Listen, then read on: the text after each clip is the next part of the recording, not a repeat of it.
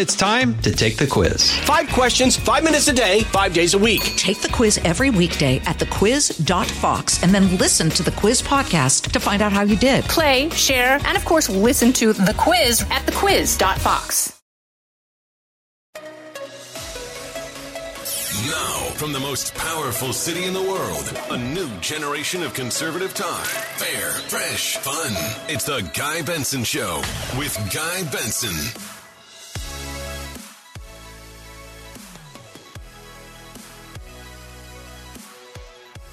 It is Friday, October 21st, 2022. Happy Friday and welcome to the Guy Benson Show. I'm your host, Guy Benson.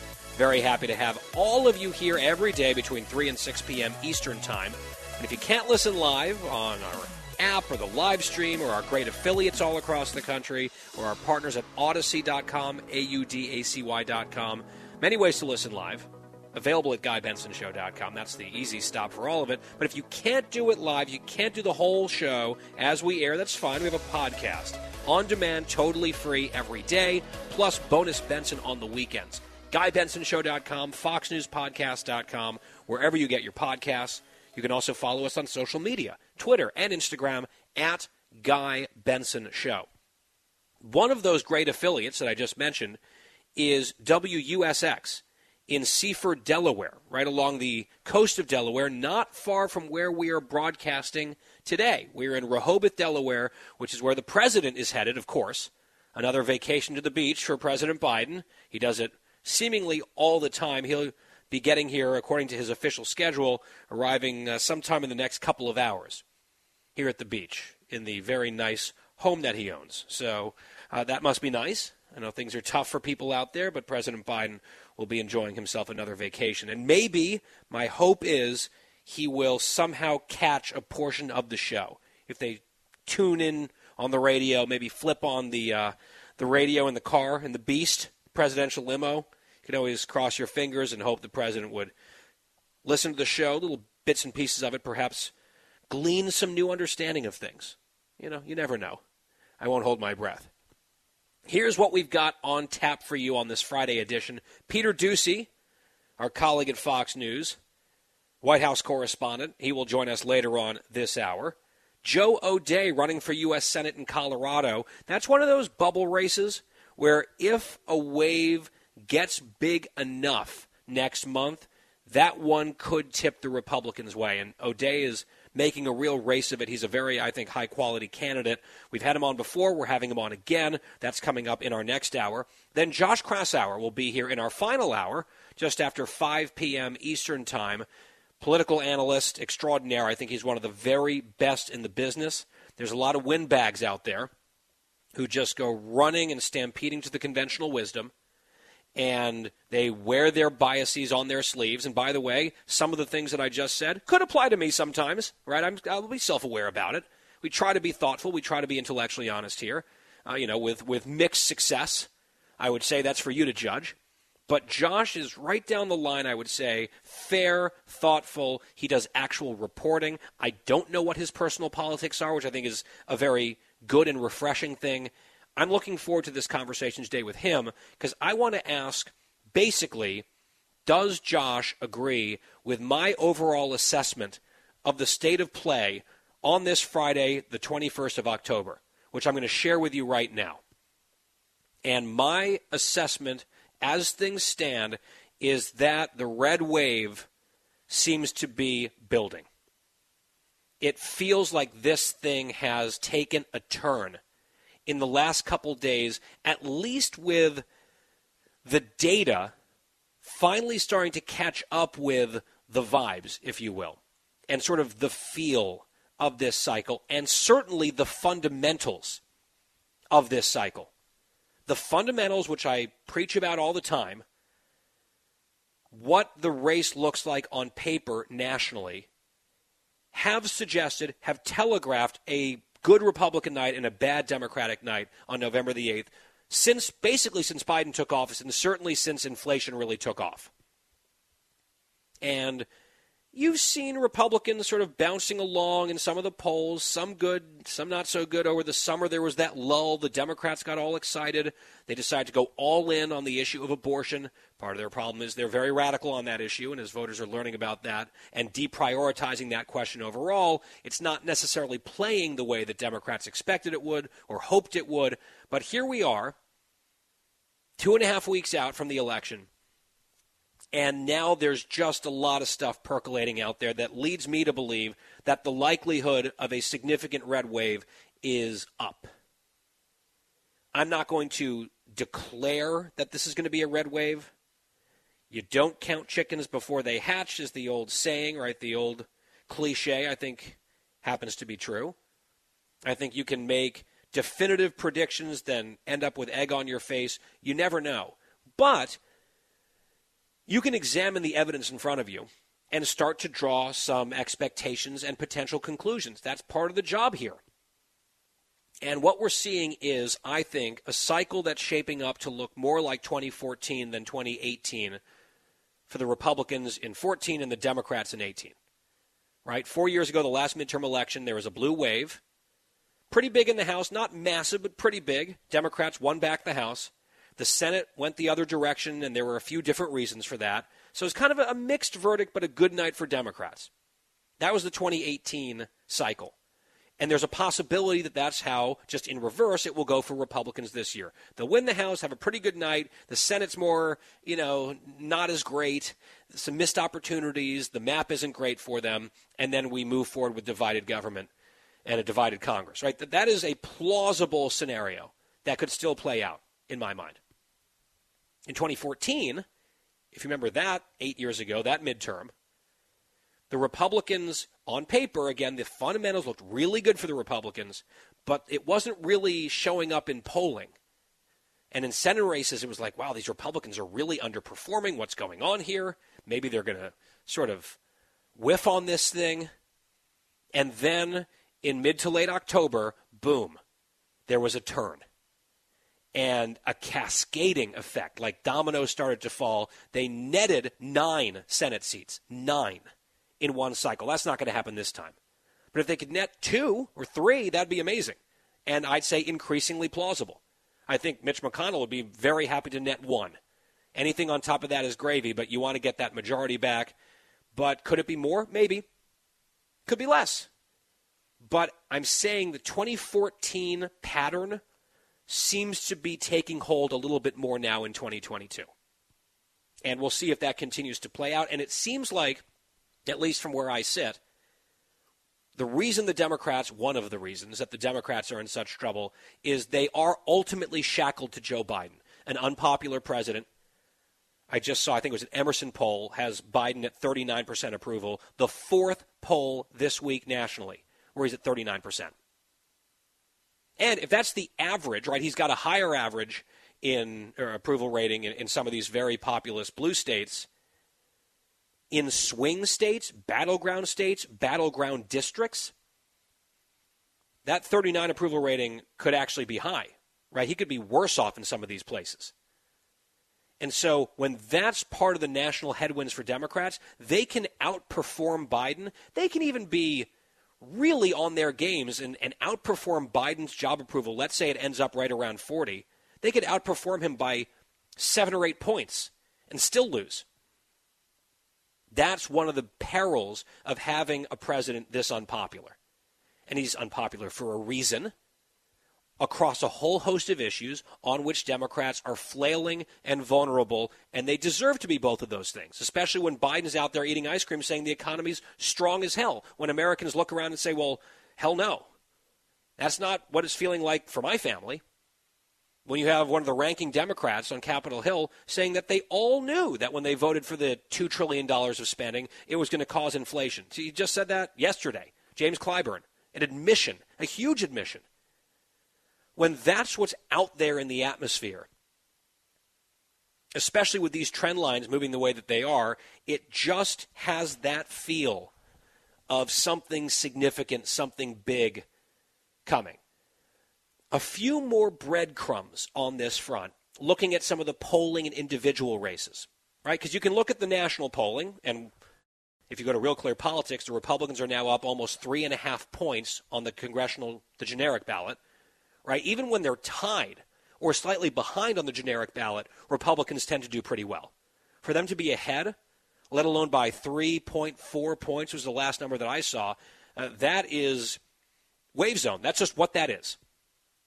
And with one exception, like the last 12 polls have Republicans ahead on that metric.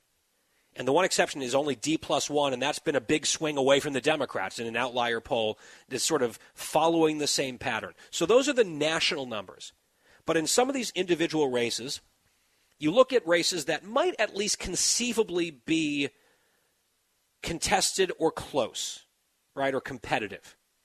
Democrats always excited about the opportunity maybe to pick off Texas and turn it blue, and Beto O'Rourke and that huge amount of money that he's got and so on and so forth. Well, University of Texas poll out today, Greg Abbott, 54, Beto O'Rourke of 43. Robert Francis O'Rourke, I should say. An 11-point lead for Greg Abbott among likely voters in Texas in this statewide poll. 54-43, Abbott over O'Rourke. Now, polls are polls. The only poll that counts is on Election Day, fine.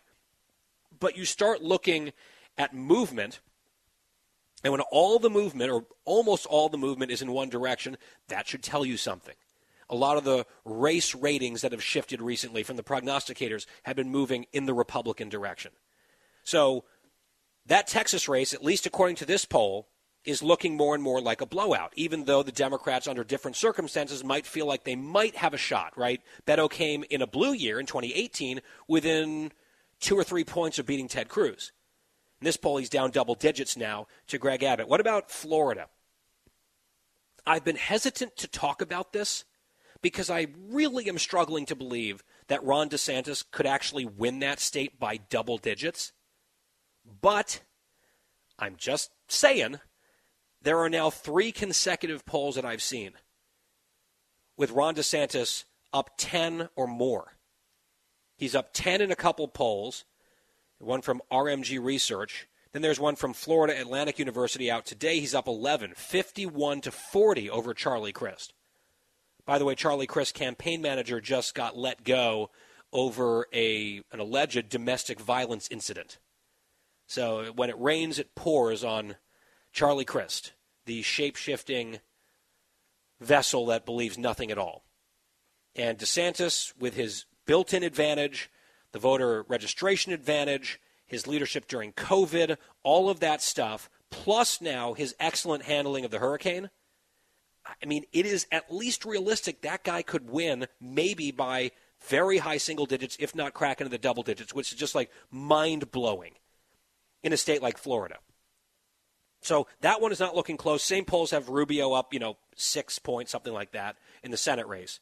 So conceivably, you would think in a swing state like Florida, in a big year, the governor's race could be close, just like in Texas, not looking very close.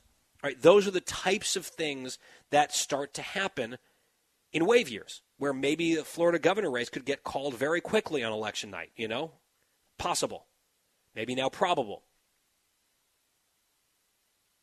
On the other side of that same coin, other races that look cooked and over, even just a matter of weeks ago, now looking maybe not so cooked and over. New York, a couple polls now have, in that governor race, Kathy Hochul only ahead by 4 points, ahead by 6 points. There was one poll that I saw, an outlier today, that had Zeldin, the Republican, leading by 1 point in New York. I'm not betting the farm that Lee Zeldin pulls off the upset. But the fact that he's been hanging around, focused on crime, number one issue in New York, and he's within striking distance, that is scary for the Democrats. And even if he doesn't finish the job and she hangs on by a thread and wins by, let's say, 4, 5, even 7 points, that spells probably a lot of doom down ballot in some of these very important swing races in House districts in the state of New York. That's a race that you would think would be over 20, 25 points, 30 points. It's not. We've been told in Michigan that Gretchen Whitmer has this thing sewn up in the bag. Gretchen Whitmer, she's going to win. right? That was the conventional wisdom. Tudor Dixon, a weak first-time candidate for the Republicans, write that one off. Well, new poll out today has it a 2-point race, margin of error. Who knows if that's true? Maybe it's an outlier. Maybe it's part of a trend. It really seems like there's a broad trend happening here, doesn't it? And if that race is very competitive, whether Tudor Dixon wins or not, if that's a very close race, that also helps some of these House races in the state of Michigan, where a blowout at the top of the ticket could be more of a problem for Republicans. It's shifting the other way. Even New Hampshire, in the Senate race, very flawed Republican nominee against a super vulnerable, or at least should be, Democratic incumbent Maggie Hassan, this do-nothing rubber stamp for Joe Biden and Chuck Schumer. I think she would be getting crushed by a guy like Chris Sununu, who's going to waltz to re-election as governor.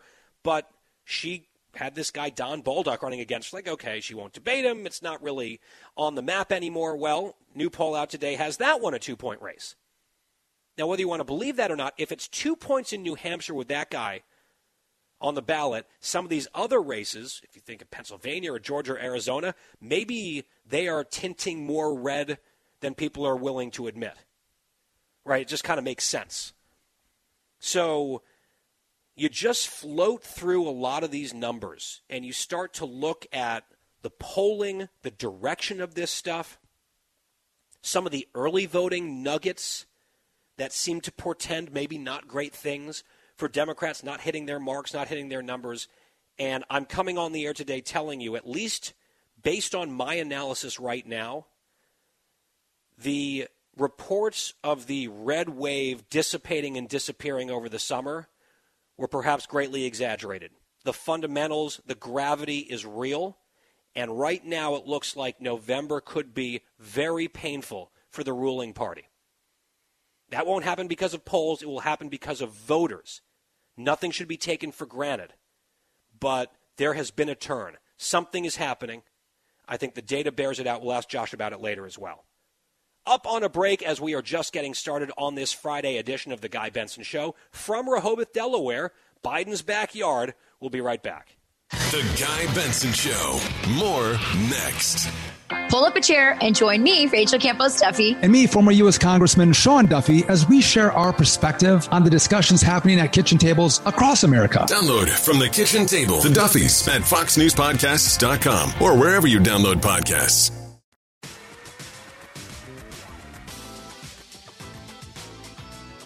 I'm Guy Benson, back here on The Guy Benson Show. Tracking the economy, of course, number one issue on voters' minds. Don't tell the Democrats. Right, they're like late-term abortion all the way, guys. But you look at the polling, it's inflation, it's the economy, and the way that inflation gets wrangled back under control is through a recession, right? Hiking interest rates and really curtailing demand and forcing a significant economic slowdown beyond what we've already experienced, beyond the technical recession that we're already in. Here is one of those flashing red lights. Relatedly, Wall Street Journal today, U.S. existing home sales fell for an 8th straight month in September, the longest streak of declines in 15 years, as the once booming housing market becomes a bigger drag on the economy. And you look at the mortgage rates, which are spiking close to 7% now. People now can't afford to buy houses. Now, this could be one of those leading indicators of more pain to come. And unfortunately, I think the expectation by nearly all economists is that is what is in the cards for the U.S., and it didn't have to be this bad, which is why the party in charge of everything right now stands to lose a lot of seats in November. We'll be right back. Out of the gates and ready to go. Hey, it's Hutton and Withrow. Hot Mike is here on the Outkick Network. We've got your afternoon covered with the latest sports discussion, and it's available wherever you find your audio. Daily analysis and news. He is hot. I am Mike. Actually, my name is Chad. His name is Jonathan, but you get the picture. We're going to bring it every single day. Whatever you want to call us, we'll respond to. We just want you to respond to what we're dishing out every day. And while you're here, we hope you subscribe to the podcast, like, subscribe, and share.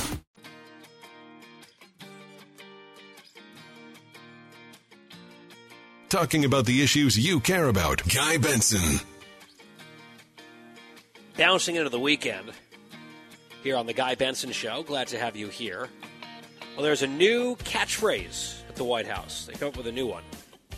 Get ready for it. It comes at the end of this answer from Joe Biden talking earlier today, and I see that the crack team over at the White House Communications Office, they're out there. I guess Putin's price hike, they had to move on from that one. We've got a new one. Get ready for it. Cut 22. They have three, not one, not two, three plans to cut Social Security benefits. Three plans. And they're not going to stop there. They're going to do big pharma's bidding to repeal my plan to allow Medicare to negotiate prescription drugs prices. We pay the highest in the world. And in doing so, it's going to raise drug prices. And they're going to raise big pharma's profits. They're doing fine, big pharma. They're not hurting at all. And they're going to raise your health insurance premiums. It's mega, MAGA trickle-down. Mega, MAGA trickle-down. The kind of policies that have failed the country before and will fail it again.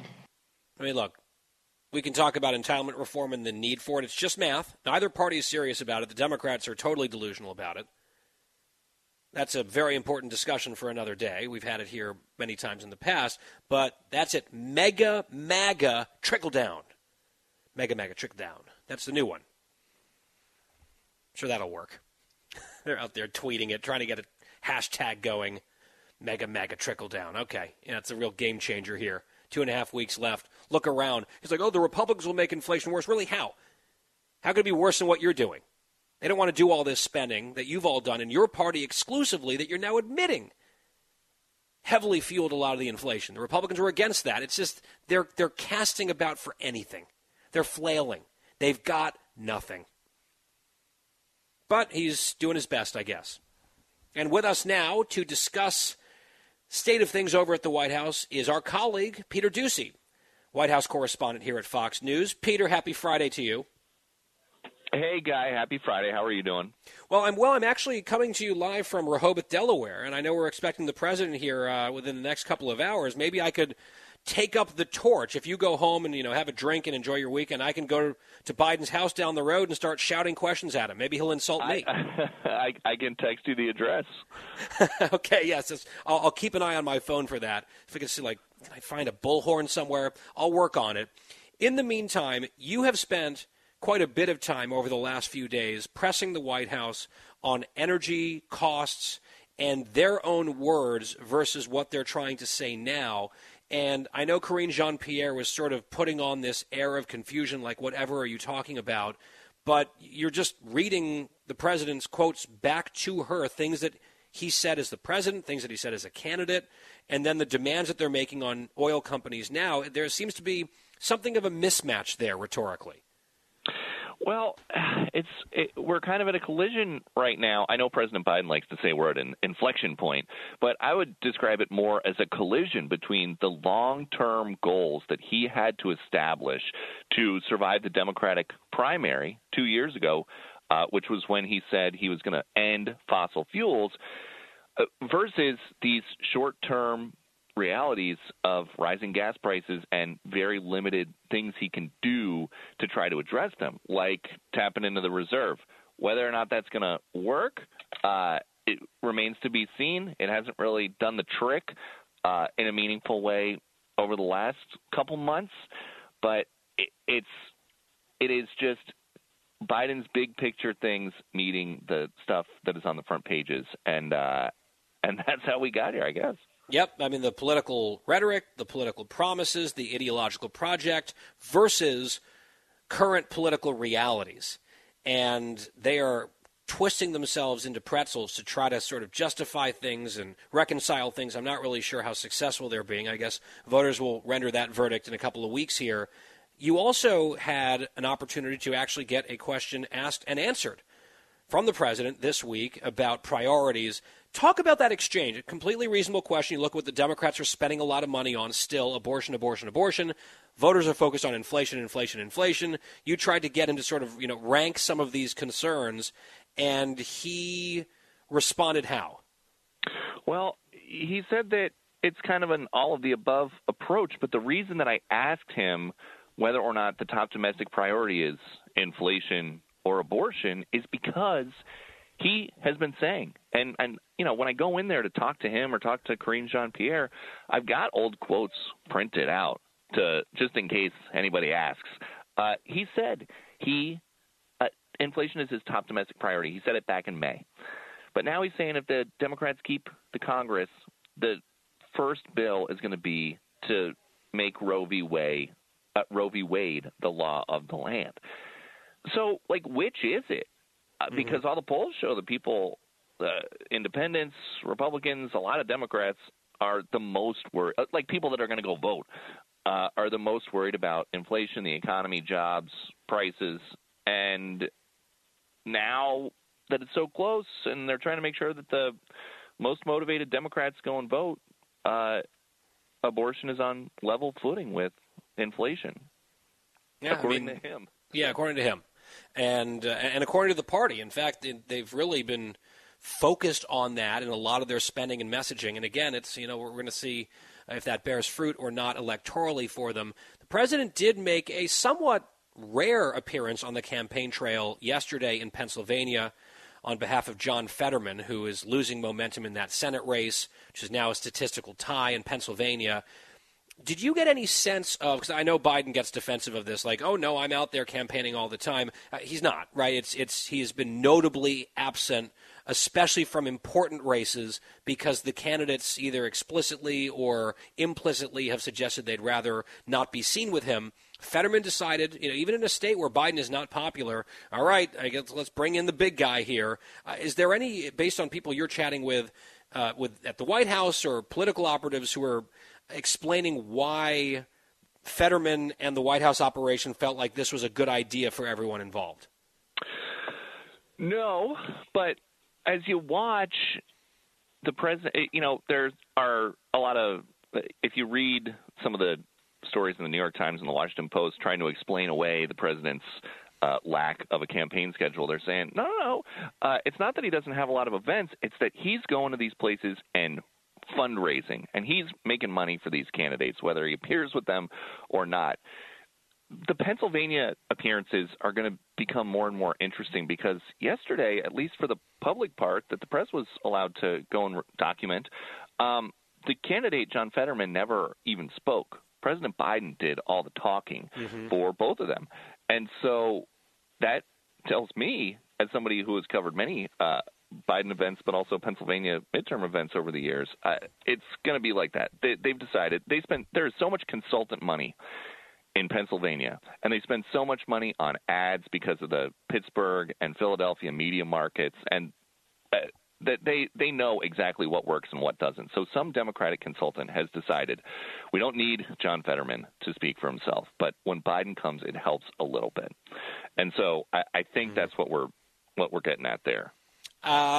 Maybe. Again, I don't want to make any overly confident predictions about anything because I'm not a fool, but I would just say, Peter, speaking for myself, if you are a Democratic consultant and you feel like your best play right now is to have the guy running for Senate not speak for himself very much and instead hand that baton over to Joe Biden in your state where he's underwater by 15 to 20 points, it kind of seems like dire straits. Maybe not the position they would hope to be in, however many, 18 or so days out from the election. But, maybe they've got some focus groups and some internal polling that suggests it'll be helpful. And again, we don't have to sit around twiddling our thumbs wondering about it for all that much longer, thank God. Voters will actually have their say. People are voting actively already in Pennsylvania, the mail-in ballots, for example. Peter, have you seen these stories? It seems like there's been a little boomlet of them in the last couple of days about the role the First Lady has been playing in this administration and some of the decisions being made, some of the messaging and other things, how she's really putting her mark on the presidency. Maybe I'm just sort of like imagining a little trend of these stories, but it seems like they're happening all at once, and I'm trying to make sense of why all of a sudden there are people going, on the record or off the record to talk about Jill Biden at this moment. It seems like she's more welcome on the campaign trail than her husband. That might be part of it. I'm not sure why it's happening now, but remember, 2 summers ago at the convention, a big part of the program was that Jill Biden was the ultimate Biden defender. She was the one that was looking out for him, and by doing that was making sure that all of his policies and his proposals happened. And we just didn't see a lot of that, that narrative or that storyline surrounding her until now. So they bring it out right before elections and right before they are trying to get people excited. Whether or not, I don't have a ton of experience dealing directly with the First Lady. I've seen these stories, but the number one commonality I would say is that whether it's at a convention or right before a midterm election, they want to make it known that it's not just Joe Biden you're voting for, it's her too, and she'll make sure that stuff happens. Lastly, we had our colleague on just the other day, Bill Melugin, and we asked him about this story, El Paso, Texas, and the leadership there, and whether the White House was pressuring them not to declare a state of emergency over the border crisis in that Democrat-run city. And it seems like the story keeps changing. At first, the mayor himself said publicly on camera that the White House had asked him not to do that, and then he didn't. Then it got reported in the New York Post and elsewhere that there were members of the city council who said, yeah, he was telling them the same thing. The White House asked them not to do it, so they didn't do it. He then pushed back on the story saying, no, they did ask me, but I didn't think it was necessary, so I agreed with them. This isn't really a story. And then the latest thing is just a denial. He went on with Dana Perino on our air and said, no, they never asked me. We have him on tape saying it, and the White House, I guess, is denying interference here. It just seems a little bit puzzling since they keep shifting what the explanation is, whether or not this even happened. Puzzling is a good way to put that, Guy. And it's interesting. I was thinking about this while I was watching Bill explain the details of this on our air the other day. We're focusing now, and I guess it's just the nature of this cycle, we're focusing now more on like an internal White House, did they, didn't they, than we are on the actual border crisis numbers, like the people coming across. And I know that part of that is because the administration is not being as transparent as they have been in months that are not right before an election, with the number of people that are coming in, prosecuted, gotten away, sent home. And so it seems like something that the White House would be happy to say, we didn't have anything to do with this, and then move on to another issue, as opposed to have to confront the bigger immigration challenges. Yeah, and instead, it's sort of like this process question, but I don't think it reflects well on anyone involved, because this is sort of like a Democrat-on-Democrat squabble where the official quote-unquote explanation from both sides keeps changing. I mean, we wouldn't be talking about it unless Democrats in El Paso, elected Democrats, had come out and said this and revealed that it happened, and now like a half walk back, then a full walk back, and the White House saying, no, that didn't happen. It's just, again, I just look at all this and I'm just like, shrug emoji. What are they doing? It doesn't make any sense to me, but that is often the case with this particular crew, at least when it comes to me. Peter Doocy always trying to get answers on all of our behalf at the White House when he's on duty there with the president, the press secretary, etc. Peter Doocy, White House correspondent at Fox News, our guest. Peter, have a great weekend. Great to talk to you. Enjoy Rehoboth. See you, guys. Thank you very much. We'll be right back on The Guy Benson Show after this short break. Fresh conservative talk. Guy Benson Show.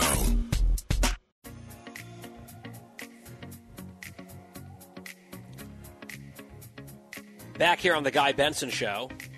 You know what? There's a little montage of some flashbacks I want you to hear. Cut 4. It is the most pernicious thing. This makes Jim Crow look like Jim Eagle. This is Jim Crow on steroids, what they're doing in Georgia and 40 other states. Jim Crow 2.0 is about two insidious things: voter suppression and election subversion. It's no longer about who gets to vote. It's about making it harder to vote. That, of course, is the voice of our president, screaming about the Georgia election law, calling it worse than Jim Crow. Worse than Jim Crow. I'm not getting over this one. It's outrageous. Shame on Stacey Abrams and Raphael Warnock, the President of the United States. a bunch of corporations who bought into this and amplified this nonsense. Jim Crow was evil. Jim Crow was government-mandated discrimination, segregation, evil, evil, evil, racism. And what they did in Georgia was streamline their election process. They expanded early voting in some ways. They did not make it harder to vote. And there has been no voter suppression because they blew past every record in the primary. And so far, in the early vote, they are smashing previous records again. There's no suppression here. We played the clip yesterday of Stacey Abrams being like, well, huge turnout doesn't mean there isn't suppression. Actually, yes, it does. When votes aren't being suppressed, there's no suppression. You're just embarrassed that your lies are being exposed. And I think that there are different shades of disgust when it comes to lies. I think lying in a racial way to, in an ugly fashion, tar political opponents as racists baselessly, that is right up there as one of the worst kinds of lies I can think of in our politics. And they all dove face first into that tank. Worse than Jim Crow. They don't really believe that. Joe Biden, he's got to be old enough to remember actual Jim Crow. He's probably, I think he has, lied about some stories, having marched in civil rights and vastly exaggerated what he did at that time, because that's what he always does. Vast exaggerations or complete fabrications. But he's old enough to know better what Jim Crow was, to even compare what happened in Georgia and the bill that they passed, the election reforms, totally common sense, normal stuff. To compare that in any way, shape, or form to Jim Crow is disgusting. To say that it is worse than Jim Crow is historically illiterate and morally bereft.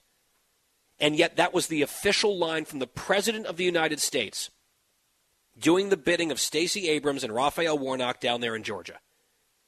And now we've had a primary cycle and we're in the middle of a general cycle where that lie is being absolutely shredded by voters of all stripes.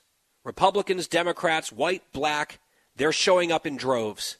The suppression thing was a lie. The racial angle was disgusting. They tried it. They're failing. And I hope that those lies are punished by voters in November. Big races down there, a lot at stake, governor and Senate. If you're listening to my voice in Georgia, get it done. This sort of recklessness should not just sort of be glossed over. There have to be consequences. Accountability at the ballot box, please. Another hour of the Guy Benson Show upcoming. Live from the most powerful city in the world, unconventional talk from a fresh, unconventional conservative. Guy Benson Show.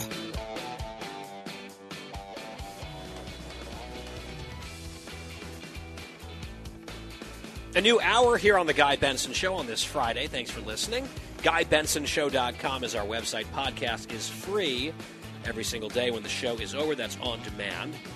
I mentioned at the top that I'm broadcasting from Rehoboth, Delaware, where the president is expected really any minute, later this afternoon or early evening. And I'm not kidding. I just got a text during the commercial break from my husband, who is at a bar here in Rehoboth with some friends, and guess who's there? He said, Jill Biden is here. I said, that's Dr. Jill Biden to you. Thank you very much. But she's in the house apparently, so maybe I'll have to go join when the show is over if she's still around. Let's bring you a Fox News alert real quick. With the Dow surging at the close and finishing the week up 749 points today. Big day. And ending at 31,083. So a bit of a rally to close out the trading week on Wall Street. Joining me now is Joe O'Dea, business owner, contractor, and now U.S. Senate nominee for the Republican Party in the great state of Colorado. And he joins us once again. And it's great to have you back, sir. Thanks so much for having me on. I really appreciate it, Guy. It's a pleasure to talk to you. Well, let's talk about your race. I'd like to start with a quick soundbite from your opponent. He was on CNN a few days ago. He was asked about the so-called Inflation Reduction Act, which he of course, voted for. He votes for everything that the Democrats push. And the question from Dana Bash was a pretty simple one, and his answer, well, you can hear for yourself in Cut 20. Why isn't the Inflation Reduction Act reducing inflation? Well, because the elements of the Inflation Reduction Act aren't going to kick in for a while, Dana. Well, I could also add that Bernie Sanders even admitted the Inflation Reduction Act wasn't actually about inflation. It was about a bunch of spending and other projects and priorities that they just put a label on to pretend that they were doing something about inflation. But Michael Bennet, your senator, your opponent, saying, well, look, it's going to take a while for this stuff to kick in. Do you think that's an answer that's going to resonate with the people of Colorado? Well, look, he's just dishonest. I mean, the bottom line is it's a tax. The Inflation Reduction Act is a tax. It's designed to go after working Americans. They've got a new bureaucracy that they've funded, the IRS bureaucracy with $80 billion. They're going to send 87,000 bureaucrats after working Americans. I just saw a column on the Joint Committee on Taxation, which is a nonpartisan, and they're saying that those audits, 75% of them are going to be against working Americans making less than $100,000. They're taxing our manufacturers 15%, and then one thing that he hasn't told everybody is there's a $16 a barrel excise tax on oil. So it's a tax, and that's the part that he's just disingenuous on. This thing is never going to do anything to inflation. It's more spending. If anything, it's just going to shove inflation further up. Right now, the $1.9 trillion that he voted for, he was the 50th vote for the rescue plan. That's caused record supercharged inflation here in the United States. Colorado's really feeling it. We're at almost 15%. And working Americans have taken a 10% haircut on their the value of their dollars. It's not going near as far. They're paying through the nose for groceries right now. It's caused record pricing on gas and diesel. This is a dire time, and he continues to spend. Meanwhile, we had you on the show a couple weeks ago, and it was kind of a unique interview because it was both you and Senator Tom Cotton, who was in town stumping for you from Arkansas, and we were chatting back and forth about a number of issues, and you brought up fentanyl and drugs coming across the border and the border crisis in general. My understanding is you're actually heading down there, doing something soon that the border czar, the vice president, can't really be bothered to do. The president hasn't done it all, even during his vice presidency. You're going down there to see it for yourself. That's what I've heard. Is that right?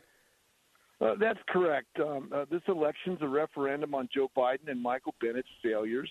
They're locked at the hip. Bennett's with him 98% of the time. And right now there's a humanitarian crisis at the border. Migrants are dying. We've got human trafficking. The border's leaking fentanyl. And this fentanyl's killing working Americans right now. We've got 1,900 Coloradans that lost their life to this poison and other drugs last year, and we've got to put an end to it. Bennett and Biden, they will not treat it like a crisis. I will. Every state right now is a border state, including Colorado. We're hurting up here. I spent some time with Chief Pazin, Denver Police Chief, and Sheriff Schrader from the Jeffco Sheriff's Department, and now I want to go down there and I want to hear from the folks at the border, and I'm going to make this a priority in the Senate. We've got to get this border secured. Too many Americans are losing their lives, too many Coloradans. This has got to be a priority, and I think I can help get a bill put across that gets this border secured. Did you have any comment on the Daily Beast story that just came out this week about Michael Bennett's stock portfolio and some of the moves he made and raising some eyebrows there with some of his knowledge in Congress and the Senate and then what he's been doing in terms of his own personal finances? Did you see the story? What's your reaction to that? Well, I think it's shameful. I mean, while working Americans are getting hammered by taxes and losing our footing, as far as the inflation, it's eaten up 10%. He's getting wealthy in the Senate, and then when you look into it, and we're talking about betting on Puerto Rico to fail, boy, I don't know if I'd want to be putting those investments out. I think it's shameful that that these senators go there, these Congress people go there, and they get rich while they're there. That's not what this is designed to do. If I was going to get rich, I'd stay in my business. I don't have to do this, and I'll make sure that it doesn't happen on my watch. I do want to ask you, I'm sure you've seen some of the analyses. Oh, it's a sleeper race. It's a dark horse race out there in Colorado. If the wave gets big enough, Joe O'Dea, he's kept it close. He's in striking distance. Maybe he can pull it off. Keep an eye on Colorado. I think that buzz is interesting. I'm curious about your thoughts on your position right now, 2.5 weeks out from the election. Obviously, it's a mail-in out in Colorado predominantly.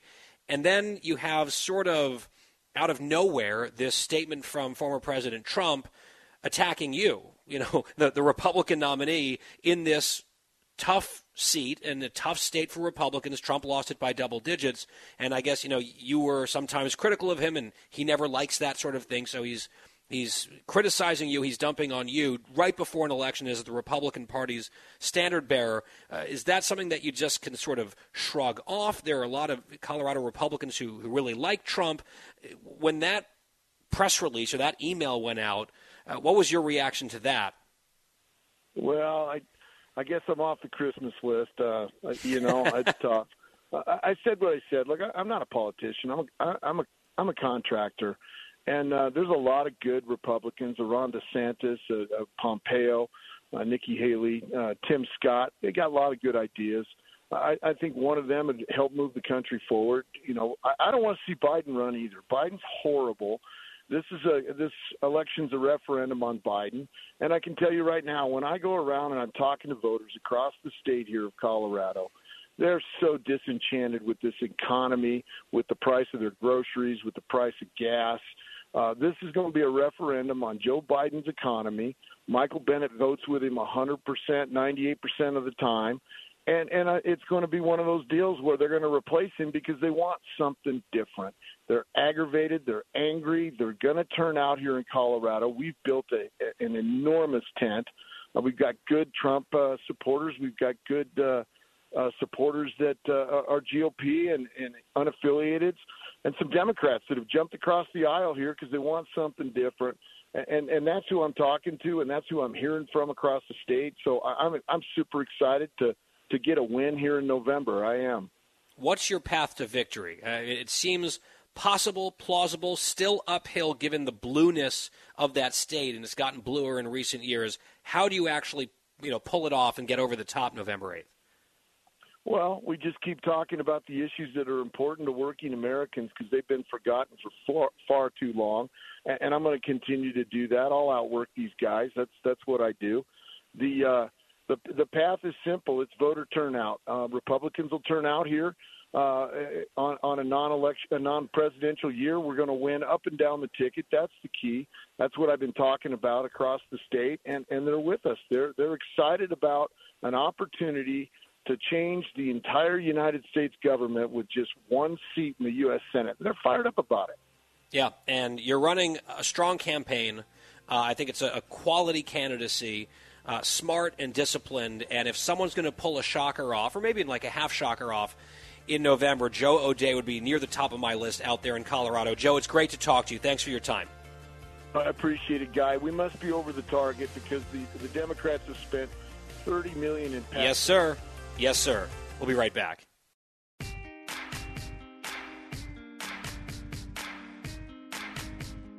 I'm Guy Benson. We're back. On Outnumbered yesterday on the news channel, we talked about a terrible story in D.C. where a woman was beaten nastily by a mob on a bus. She had asked some people to stop swearing so much because there were kids around, and then they beat her. It was caught on video. The video is upsetting to watch. The victim, Kyla Thurston, spoke out about it in Cut 23. They just started physically assaulting me, and as I'm telling the bus driver, I'm like, let me off, let me off, let me off, open the door, open the door. The amount of kids that was on that bus, why didn't anybody else attempt to assist me? They probably thought the same, like they would have been assaulted as well. She didn't deserve that. Like, hey, stop swearing around these kids, and she gets pummeled in public on camera. Just another day in the life of Washington, D.C. Meanwhile, in Pennsylvania, Philadelphia specifically, the district attorney there, Larry Krasner, this left-winger who keeps pretending that crime is really a problem because of Trump in red states or whatever, and he says anyone who tells you otherwise is like a Republican liar. This is something that he constantly talks about to try to distract from, number one, the fact that he's just wrong, to the extent that there are crimes being committed at a higher rate in some red states than some blue states. It's because they're happening overwhelmingly in blue Democrat-run cities, which is obvious unless you're an idiot or dishonest.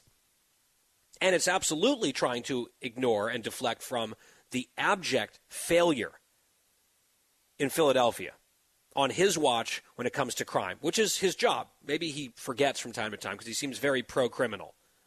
But his job is to enforce the law and to stop crime and to punish it. And he's doing a historically disastrous job of it. And whenever anyone points that out, it's like off to these other, like, squirrel talking points. Look over there.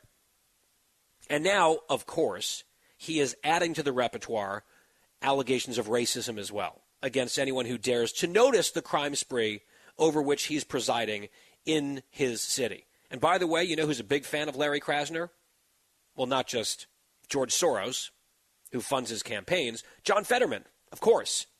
Mr. Soft on Crime, giant with a heart of gold or whatever, running for U.S. Senate, which we'll be talking about a little bit more in the next segment, that race, that candidate.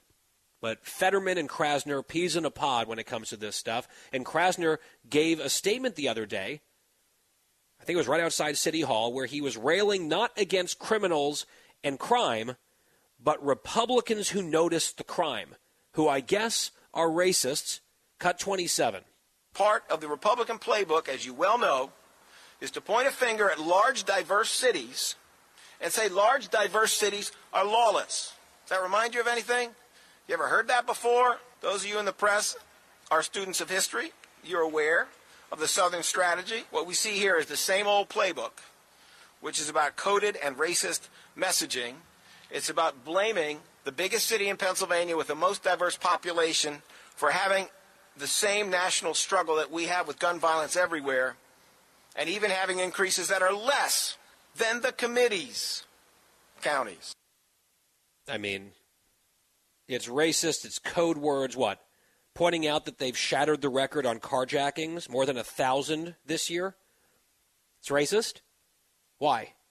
Explain why, white man, district attorney. Seems kind of racist that he has the job. I mean, isn't representation important? Why wouldn't he give up his job to someone else? You know, a racial minority or at least a woman. They're obsessed with that stuff. And here's this white dude lecturing people about racism, and I guess this racism comes in the very insidious form of noticing crime. The murder numbers are horrible, and the problem, it seems, in his mind, are the people who have the temerity to talk about the crime. It's amazing. Meanwhile, in that same city of Philadelphia, Wawa, you know that chain? It's sort of a local or regional chain. They're known, I believe, for their hoagies, they call them, their sandwiches. Wawa, and this goes back to what we were talking about yesterday, with the Starbucks in Washington, D.C. Union Station shut down. Too unsafe to operate, which is why they shut down a bunch of stores across the country. Too much crime, can't operate. Profitable stores, it's not safe. Likewise, Wawa has announced it's closing 2 city center stores in Philadelphia because of a surge in crime. This beloved local franchise, regional franchise, saying we can't operate these stores anymore with the crime happening. And Larry Krasner, the law enforcement officer in Philadelphia, well, I wonder, has he thought of calling Wawa racist? Maybe they're racist too. Right? Maybe the victims are racist by even reporting the crime. We're supposed to just shut up about it because it's inconvenient to him. It shows what a failure he is. It shows what a failure his ideological project is, from which he is completely undeterred. He and Fetterman are just like marching forward with failure. Dangerous, violent failure. And he's just sort of whistling past the graveyard. Never mind Wawa closing the stores because it's too unsafe. Never mind all these crime stats. That's all racist to talk about. You shut up. It's a Republican's fault. It's their playbook, the Southern strategy or something. Oh, it's the diverse city. No, it's just the crime, man. Get that under control. It's your whole job. I'll leave you with this, relatedly. This is from the local Fox affiliate down there. A man who was convicted in 2012 of a murder in Philly was just set free from prison last year, 8 years into a life sentence. And I guess there's this conviction integrity unit that found something wrong with the conviction, and Krasner's championed it, and Fetterman applauded it. Of course, Fetterman wants people out of prison early, all of them, even first-degree murderers. Why? Well, the Shawshank Redemption, of course. That was his answer. The guy from Shawshank, Morgan Freeman's character. He shouldn't have to spend his whole life in prison, so why should anyone else? That was his actual answer about letting first-degree murderers out of prison early. Well, in this case, and this gentleman, this individual, was released. And guess what? He is now wanted by the Philadelphia Police Department for another murder. Well, go figure. Larry Krasner's Philadelphia, John Fetterman's Philadelphia. This is their vision. This is what they want. They want more of this. They're committed to it. And I would imagine if they lose upcoming elections, that'll probably be the fault of racists. That'll be the explanation, which is fine. Let them say whatever they want, but vote.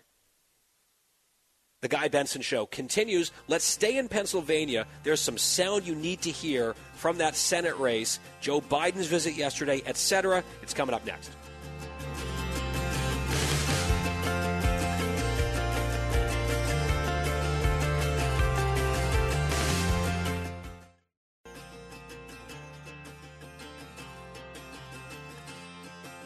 You're listening to a new generation of talk. Guy Benson. We're back. It's the Guy Benson Show on this Friday. Glad you are here. So if you haven't noticed already, I'm sort of obsessed with this Senate race in Pennsylvania. Because strategically it's very important, obviously. It's a numbers game in the Senate.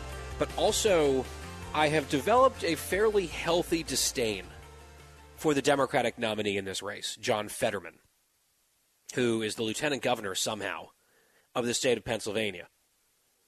And he had Joe Biden, bold move, bold strategy, Cotton. We'll see how this works out for him. But he brought Joe Biden, who is unpopular in the state, to campaign with him yesterday. And apparently Fetterman didn't speak. Biden did the talking.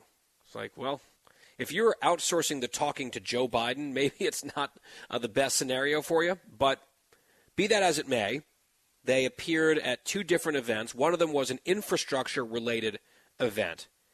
And after the president spoke and after the event was sort of clearing out, a reporter tried to ask Fetterman a question about infrastructure, about a bridge that was being built. And Fetterman did not respond. He just stood there. His wife, Giselle, who Rolling Stone has called the de facto candidate in the race, she's doing a lot of interviews. She's kind of speaking on her husband's behalf. Some people have been celebrating that. Other people are trying to keep it on the hush-hush because it kind of plays into certain narratives about the race and about Fetterman's health that maybe aren't that helpful. But she responded to the inquiry from the reporter by saying, we're not taking questions, sort of the royal we. We're not taking questions. We're here to celebrate, I guess, whatever this project was. And I saw a few people making fun of this response. Like, first of all, she's speaking again on his behalf to tell a reporter that they're not going to take questions. We're not taking questions right now. Why would a reporter want a comment from a man running for the United States Senate at a presidential event in his state? It's so ridiculous to ask for comment. They're just there to celebrate, after all. It was a little strange seeing Fetterman in a suit, by the way, like a jacket and tie, as opposed to his usual uniform of a ratty hooded sweatshirt and mesh gym shorts. I guess he had to class it up just a little bit because the President of the United States was coming to town. But don't get crazy, reporters. No more questions. No questions at all, actually. No words at all from the man running for Senate. With less than 3 weeks to go, that debate is coming up on Tuesday, which should be fairly interesting. I would imagine that the Fetterman people are really preparing for it. I think that their expectations are relatively low. they might be able to use that to their advantage, as we've seen, for example, in Georgia for Herschel Walker. When people aren't expecting almost anything, or they're expecting, in this case, maybe long pauses and auditory problems and all of that, if he can beat expectations, that could help him. And I think Republicans shouldn't play that element up too much, quite frankly. Focus on his record, focus on his ideas, focus on his radicalism. If the health thing is a problem and voters can see that for themselves in the debate, then it will be sorted out by the electorate. Wasting time talking endlessly about his health, although the transparency I think is a real issue, I think that is a distraction that almost helps Fetterman. Because every moment he's not talking about his insane record and comments about crime and letting murderers out of prison and getting rid of life sentences for murderers and all this stuff, that's a positive for Fetterman. It should just be relentless. And Oz has been pretty dedicated and disciplined on this. Crime, crime, crime in the economy. Fracking, he's lying about his position on fracking. Fetterman is. The other thing that maybe hasn't been talked about enough, because I've mentioned that the guy just seems like a total deadbeat, not paying taxes, having to get liens against him, and the government coming after him just to pay his local taxes for the schools that he supposedly supports so much. He's a big public school union, teachers union guy, loves them, anti-school choice, even though he's sending his own kids to a ritzy private school, likely paid for, if I had to guess, by his parents, since they've subsidized his whole life. He was on the payroll of his parents, like almost literally tens of thousands a year, to subsidize his loafing around and doing politics and activism up until he was 49 years old. And I guess he just forgot or didn't want to pay taxes on some of this stuff and was therefore, based on the Democratic standard, starving public education while he's against school choice to allow kids to get out of failing public schools. Kids who don't have moms and dads who are super rich who can just pay for whatever they need. What about those kids? Well, I guess they're screwed. They got to stick in those public schools, no matter how badly they're failing. That's the John Fetterman position. But hey, if he forgets or declines to pay taxes toward those public schools in his own neighborhood, so be it. That's John Fetterman. And, of course, he wants to raise your taxes as well, right? So he's against school choice. There's hypocrisy there. He wants to raise taxes when he wouldn't pay his own taxes. It's just sort of amazing. This guy's made it so far. And the line that I keep using, different versions of it, is John Fetterman, I think, with the look, right, kind of like this ogre look with the goatee and everything. He wants, and the tattoos, he wants to read as authentic, working class, hard scrabble guy, except he's a rich kid and he doesn't work. He's never cared much for work. Seems like he loves running for office, winning some of these elections, and then not really doing the job. Here's some more details on this from the Washington Free Beacon. This is from Chuck Ross. Some more details on a story we have actually been following here for a while. Listen to this. I can't believe this man appeals to almost anyone. Story says John Fetterman has few official duties as Pennsylvania's lieutenant governor. Still, the Senate hopeful has failed to show up for nearly every meeting for two economic development committees on which he serves, skipping the sessions to conduct media interviews, go on vacation, or to do nothing at all. Since 2019, Fetterman missed 11 out of 13 meetings for the Pennsylvania Military Community Enhancement Commission and the Local Government Advisory Committee, according to meeting records and calendars obtained by the Washington Free Beacon. He missed several meetings in October 2020 on days he gave interviews to MSNBC, Australia's Sky News, and the progressive Pod Save America podcast, records show. He missed the Military Commission session in October 2019 to travel to his hometown for, quote, family stuff the following day. He skipped the Local Government Advisory Committee meeting in June while on vacation at the shore. On some days, he skipped committee meetings. Fetterman's calendars were completely blank. It's the latest example of Fetterman's truancy in public office. As a mayor of Braddock, a town of less than 2,000 people, Fetterman missed more than one-third of city council meetings, the Free Beacon reported. As lieutenant governor, Fetterman failed to show up to one-third of Senate sessions. His absenteeism has drawn scrutiny from Republicans and Democrats alike. State Senator Tony Williams, the Democratic whip, told Politico that Fetterman often failed to show up to preside over the Senate, hampering his ability to develop relationships with state lawmakers. Jesse Brown, a former Braddock Borough Council president, said in 2015 that Fetterman, quote, should have been at all the council meetings, but stopped showing up after several confrontations over his duties as mayor. Fetterman only has 4 official duties. Listen to this. 4 official duties as lieutenant governor, a job with limited responsibilities for which he is paid around $180,000 a year.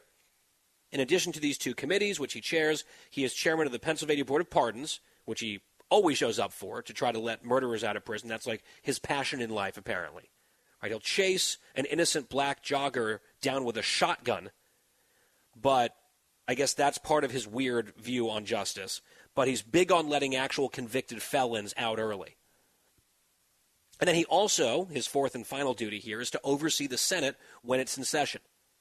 Fetterman has attended all of the Board of Pardons meetings, where he cast numerous votes to free first-degree murderers. But Fetterman has missed 5 out of 6 meetings for the Military Community Enhancement Commission. He's missed 6 out of 7 meetings for the Local Government Advisory Committee. And he frequently would not preside over the Senate, where his schedule was just open a lot of the days. He just did nothing. Either that, he was out there giving interviews to, left-leaning or left-wing media sources. That's what John Fetterman has been up to. So he was an absentee mayor over a crumbling city that has seen its population collapse, crime rise, the central hub of the city, the hospital, closed on his watch. He wasn't paying his taxes on time for the local schools, which have been struggling. And then he decided, you know what, let's take this record of success to Harrisburg. And he became lieutenant governor, where he has very little that he actually has to do in that job while collecting 6 figures from taxpayers. That must be nice. Finally, mom and dad get a break from the gravy train. That's been shifted over to taxpayers as lieutenant governor. Then he's not doing that job. He didn't do the job in Braddock, where he was a bad mayor. Then he became lieutenant governor. He's not showing up for that job. Even for the basic stuff, the few things that he's required to do, he doesn't. And now he wants to be a United States senator. And he only agreed to do 1 debate. It's just amazing to me. It is truly breathtaking that someone with this background and this resume is even within shouting distance of a seat in the United States Senate. And it's one thing if you're from like a deep red state or a deep blue state, all you have to do is get a nomination, you're automatically in. You can get through the primary and then just coast. They'll just elect anyone with a D, or an R next to their name, doesn't matter who they are. That'd be one thing. Pennsylvania is like a battleground state. It's an important state. It's a large state. And this is the person that Democrats have chosen as their best offering for the United States Senate. It's really quite something. His truancy, by the way, in Pennsylvania, where the race is roughly tied, rated as a pure toss-up. Poll yesterday had it exactly tied. Another poll today, I think 2 or 3 points. Margin of error. Huge momentum for Oz. The guy, as I say, likes to be like Mr. Working Class without the work. Really without any of the work. He can't be bothered with the actual duties. He just wants the power and the perks and the TV lights and the interviews and the opportunity to post little mean memes on the internet about his opponents or whatever. And the snark is a little bit harder with his current condition, but that seems to be like the fuel that keeps his campaign going. But a partner in doing nothing across the country is in Arizona. Katie Hobbs is the Secretary of State who also won't debate. In this case, she won't debate at all against her general election opponent, Kari Lake. This story came out, saw it on FoxNews.com earlier. Over the last 6 months, the Secretary of State in that state, Katie Hobbs, running for Senate, only showed up to work at her office on 19 days.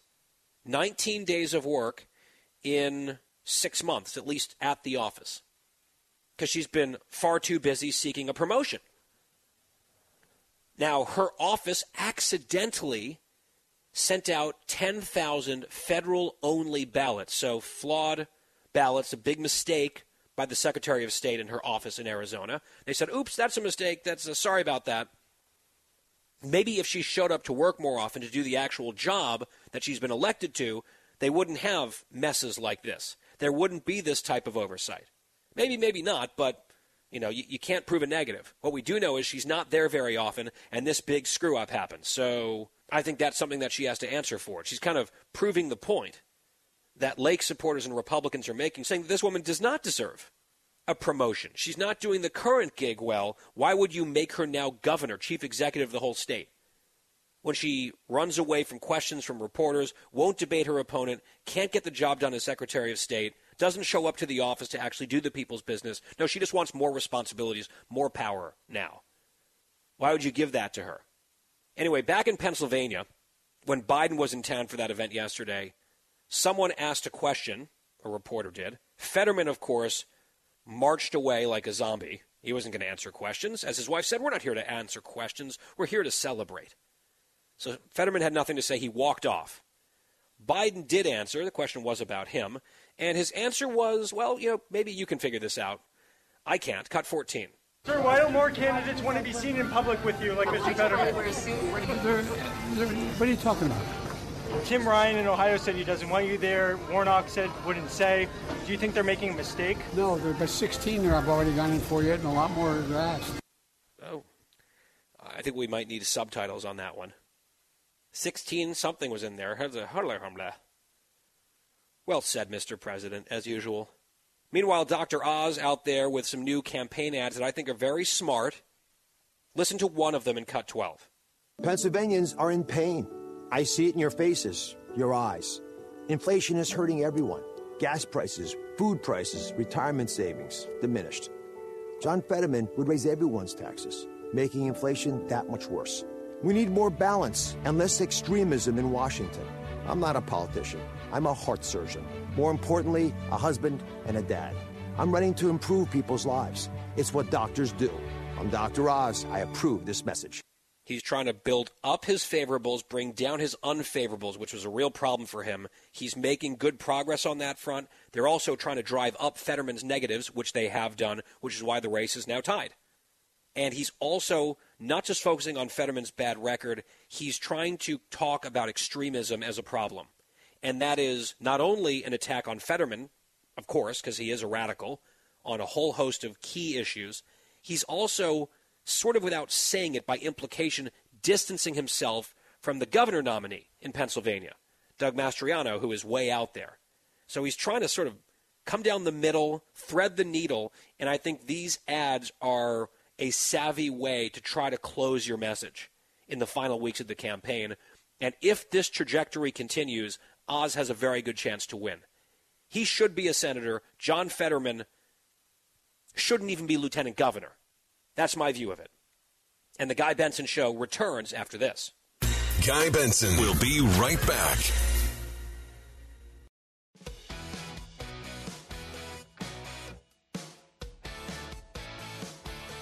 We are back on the Guy Benson Show. I'm sorry, I can't resist this story. It's not even really a story. Just the audio is so fun. AOC had a town hall meeting in her district, and a bunch of left-wingers showed up and protested her, because it's all they do, right? It's all they do. It's agitation, protest all the time. You're protesting AOC because she's like a sellout and not left-wing enough. You just completely lost the script entirely. But they were chanting, and she was dancing to their chanting. Just fabulous. Here's what it sounded like. Cut 15.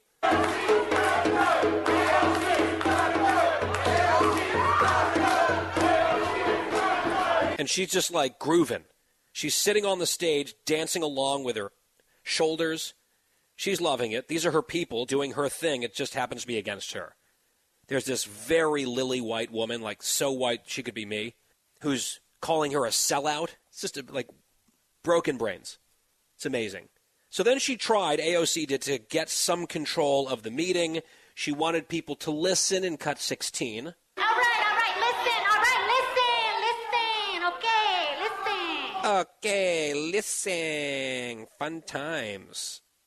She wanted to say a few things. Maybe she wanted them to listen to this. The wheels on the bus go round and round. The wheels on the bus go all through the town. giggling like a child. There's a lot of important stuff happening in the world. This is not important, but it's fun. And it's Friday, so why not? Final hour of the Guy Benson Show coming up. We'll get a little bit more serious. Josh K is here breaking down races when we come back.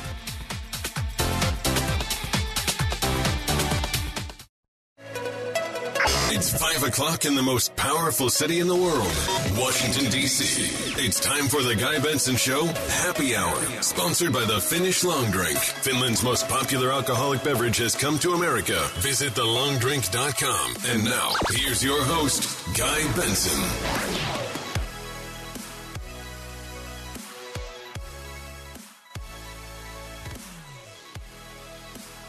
It's the Happy Hour here on the Guy Benson Show from Rehoboth, Delaware, Biden country. Thanks for listening. GuyBensonShow.com is our website. Podcast is always free on demand after the show is over, about an hour from now. Final hour sponsored by the Finnish Long Drink, which is fantastic. I recommend it if you're 21 plus only. Always drink responsibly. TheLongDrink.com, their website as they expand. You can find where they're sold near you. You can order online. TheLongDrink.com. And a reminder again, our website here, GuyBensonShow.com. As we kick off our final broadcast hour of the week, let's bring back in Josh Krausauer, politics reporter, senior politics reporter, in fact, at Axios, and a Fox News radio political analyst. Josh, happy Friday. Welcome back. Happy Friday, Guy. Great to be back on the show. All right, so I opened today kind of going through some of the polling and doing what we've been calling a vibe check. And I don't know if you agree or disagree, but it really feels like the last couple days in particular, 2 or 3 days, this overall political cycle seems to be shifting back into full-blown wave territory for the Republicans. I'm not counting chickens. I'm not saying that this is a done deal, but not just in terms of the atmospherics, but the data, just a bunch of different metrics seem to all be pointing the arrows in the same direction, which is a redder November. Do you agree? I do, and I think a lot of the pollsters and a lot of the pundits have been a little slow to appreciate that a pretty big wave may end up emerging as we get closer to November. We've talked about this before on the show, Guy, but the voters who tune in latest and decide about their political decisions at the very end of the month, those are the people that are starting to make up their minds right now. Independent voters, people who don't pay as much attention to politics. And when the economy is in the state that it's in, when inflation is as high as it is, when gas prices are as high as they are, these undecided voters tend to break against the party in power. So what we're seeing in a lot of these new polls is that the undecided voters are coming off the fence. They're breaking mostly towards the Republican candidate or the Republican Party in these races, and it's changed the dynamic of this midterm election. Yeah, the question that I've been mulling over and turning over in my mind now for months, and I've posed it to you, I think, exactly this way at least once or twice in the past, is will 2022 end up looking more like 2018 for the Democrats, where they had a blue wave-ish. They did well in the House, but they lost ground in the Senate because of the dynamics at play in the map. So it was a good night for them, not a massive blow-the-doors-off night. But it was, a modest wave that didn't really crash over to the Senate. Or will it look more like 2014, where for a long time, it's looking competitive and close, but the fundamentals seem very bad for the party in power, and then the thing really breaks against them late, and the Republicans had a monster 2014 with the surveys in the national environment breaking late in October, and the Republicans ended up with 9 new Senate seats and, I believe, 247 House seats that they controlled. I'm not making those predictions in terms of numbers, but just in terms of like the sense of the outcome and the way things ended up going. It just feels to me now, Josh, looking at the data, hearing from people, not just in one particular race, but really all across the country, that maybe we're seeing more shades of 2014 now than 2018. Does that also sound at least in the ballpark to you? You know what one of my favorite definitions of a big wave election is that even some flawed candidates get swept in the tide and get elected and get to serve in the Senate, even if they're not running the best campaigns. So I think the Senate races that I'm looking at very closely as a sign if there's a big red wave on election night, is Georgia with Herschel Walker's candidacy out there, Arizona, Blake Masters, and New Hampshire with Don Bolduc. And we've talked about these candidates on the show many, many times, Guy, where they are underperforming where you expect Republicans to perform throughout much of the year. But look, if people just want to send a message in these swing states against the party in power, if they don't care about the candidates, they want to check Democratic governance in Washington, you could see a Blake Masters getting swept through in a big Republican wave. You could see even Don Bolduc. There was a poll by a Trump's pollster, Tony Fabrizio, came out this week showing essentially a statistical tie in New Hampshire. Now, I think Hassan has a better chance than Bolduc to win that race, but if we're looking at like a Category 4, Category 5 wave, then that's a race. Even let's say it's Category 3, Josh. Let's just talk about a Category 3 wave. Let's say Bolduc loses, but loses relatively tight in a place like New Hampshire. And let's say Kathy Hochul, who now is down to single-digit leads. I saw one poll today had Lee Zeldin ahead by 1 point. I'm skeptical of that, but let's say she ends up winning by mid-single digits. That's maybe, they're breathing a sigh of relief barely in those two races. But if that's what the New York governor's race is looking like, if that's what the New Hampshire Senate race is looking like, well, then you start thinking about, okay, the congressional districts in New York, if Hochul's barely winning statewide in some of those swing districts, that's probably a disaster for the Democrats. Then you think about some other Senate races that are expected to be tight, much tighter than New Hampshire. If that one ends up being close and you sort of move the whole Overton window and some of these other races, you start to feel more bullish, perhaps, if you're a Republican operative or if you're Mitch McConnell. I think that is sort of one of the telling indicators, one of those lights that's flashing for me. Yeah, I mean, a regular wave would give Republicans Senate seats probably in Pennsylvania, Nevada, maybe Georgia. You'd see the House easily flip with a pretty sizable majority for Kevin McCarthy. We'd be talking about a Republican win in Oregon where you have this Democratic civil war taking place. Maybe you talk about New Mexico. You talk about, even some of the, you mentioned New York, Guy. The latest polls I've seen out of Michigan are surprisingly close, given where that race looked like a couple of weeks ago. So, you can see all these data points, and you can connect the dots pretty easily on where the political mood is. So, yeah, you're right. I think I like to make the hurricane comparison, but we're looking at a possible bullseye, and even if it's not a bullseye for Republicans, it's still looking like a very favorable environment where it's some kind of wave. We'll just see how big it is come election night.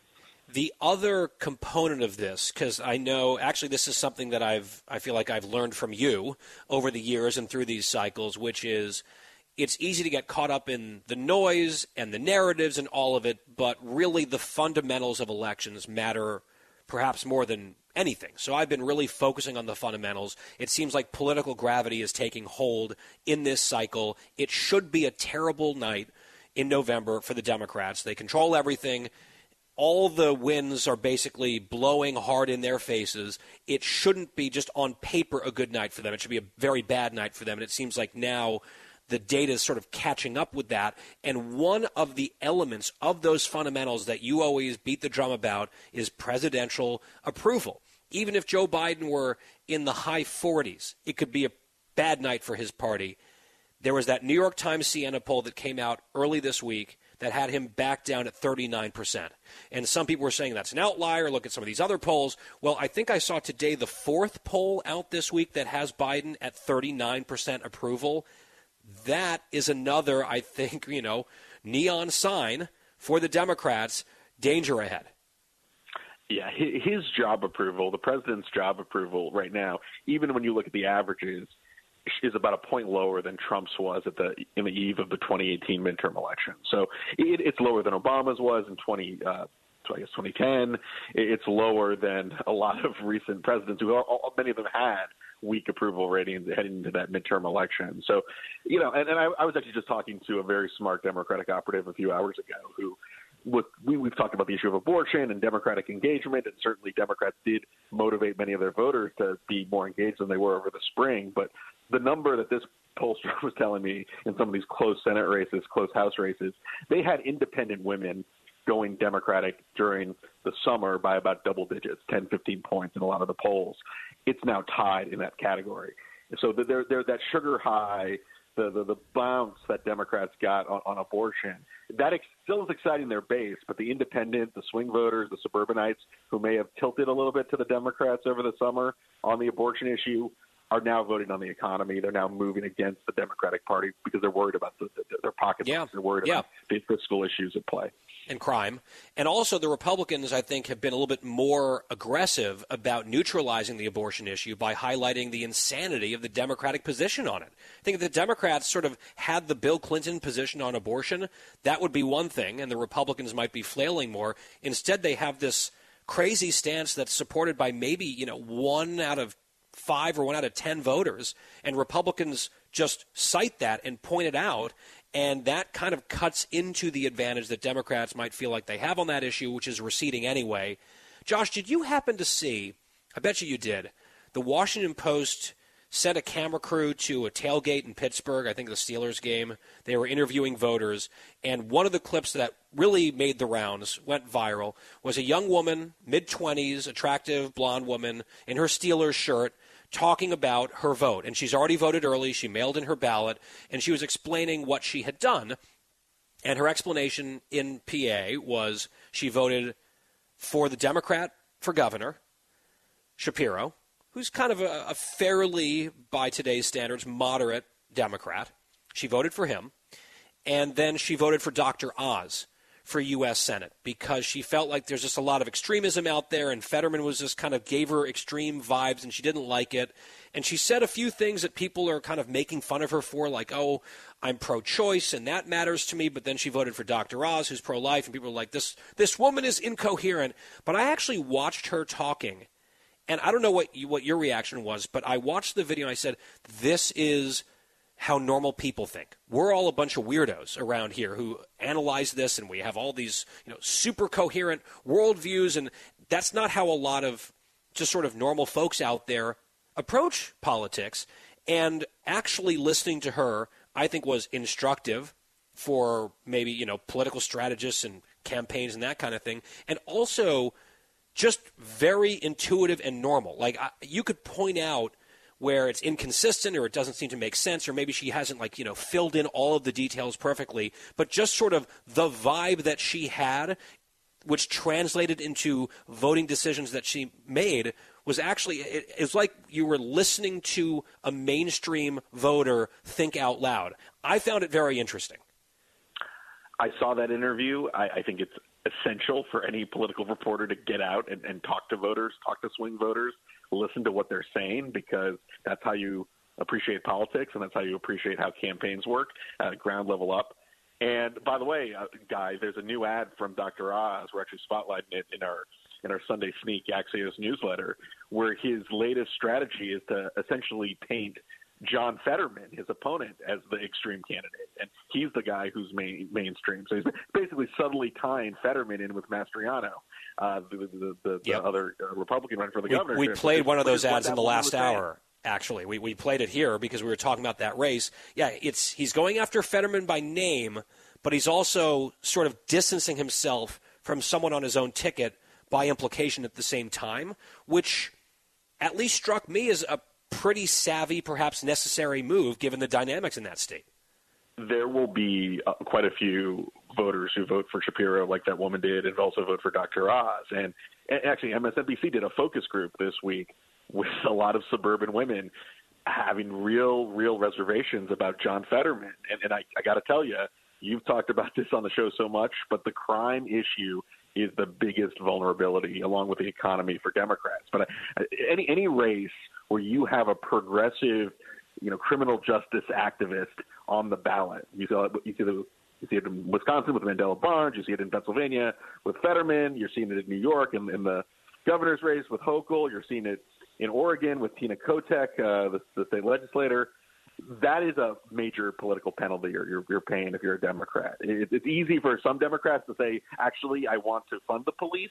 But if you're a Democrat like Governor Hochul, who has resisted making changes to the bail law in New York to make it tougher for people from getting released out of prison for committing violent crimes. If you're someone like Fetterman, who was, as lieutenant governor, heading this parole board and has called for essentially letting people serving life sentences get out, with being a little more permissive about that, that's going to be tough at a time when crime is on the rise. And look, that is what the Oz campaign has seen that from the get-go. They've been hearing most of their ads about crime. And, that is what a lot of these moderate mainstream voters in Pennsylvania are deciding on. They may want to vote Democrat, but they also are worried about the safety in their community, and they're worried about the positions that the Democrat Fetterman has taken on those issues. Josh, you just invoked a candidate in a big Senate race, and I want to pick up on that. And when we come back, ask you about Wisconsin, some more revelations out of the Badger State. We'll get to that next. Fresh conservative talk. Guy Benson Show.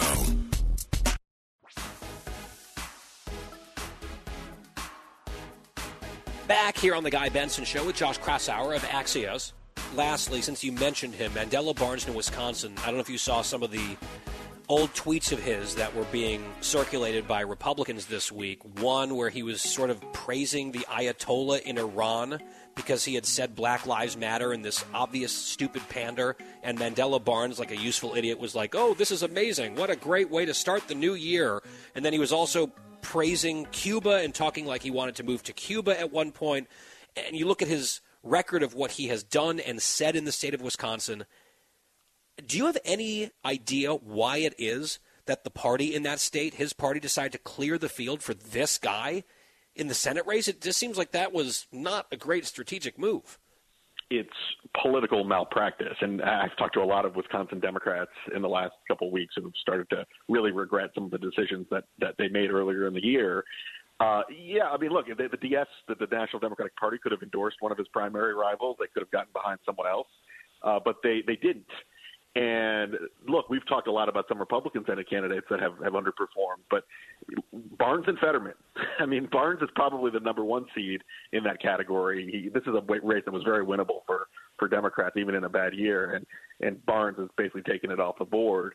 And Pennsylvania is obviously very close, but the trend lines are pretty clear in Pennsylvania as well. Yep. These are candidates that if Conor Lamb was running in Pennsylvania, I think Democrats would be in much better shape. If you had someone like the Bucks, vice president and Alex Lazary running as the nominee, they would have a chance perhaps to contest that Wisconsin seat with Ron Johnson. But they nominated some of the worst, more extreme candidates I've seen in these swing states in a long time, and it's been very, very costly. Fetterman won in a blowout in that primary. And lastly, Josh, I'll just mention this since you're talking about candidate quality, and that's been one of the refrains about Republicans. Blake Masters had a funny little wink about that on Twitter because he's often mentioned as one of the candidate quality problems in that race or out across the country. There was a poll showing that race extremely close, statistically tied, Masters perhaps surging and getting toward the finish line, and someone was wondering how is it that he's this close and could win even though Mark Kelly's outspent him by a massive margin, like 6-1 or something like that. And Blake Masters came back and said, well, candidate quality matters, which I thought was not a bad little jab at a couple people out there, which he's at least aware of. A little self-aware tweet there from Blake Masters. Josh Krausauer, we have to leave it there for now. Always appreciate your analysis at Axios and here on the show as well. Have a great weekend. Thanks, Guy. The Guy Benson Show Happy Hour continues right after this.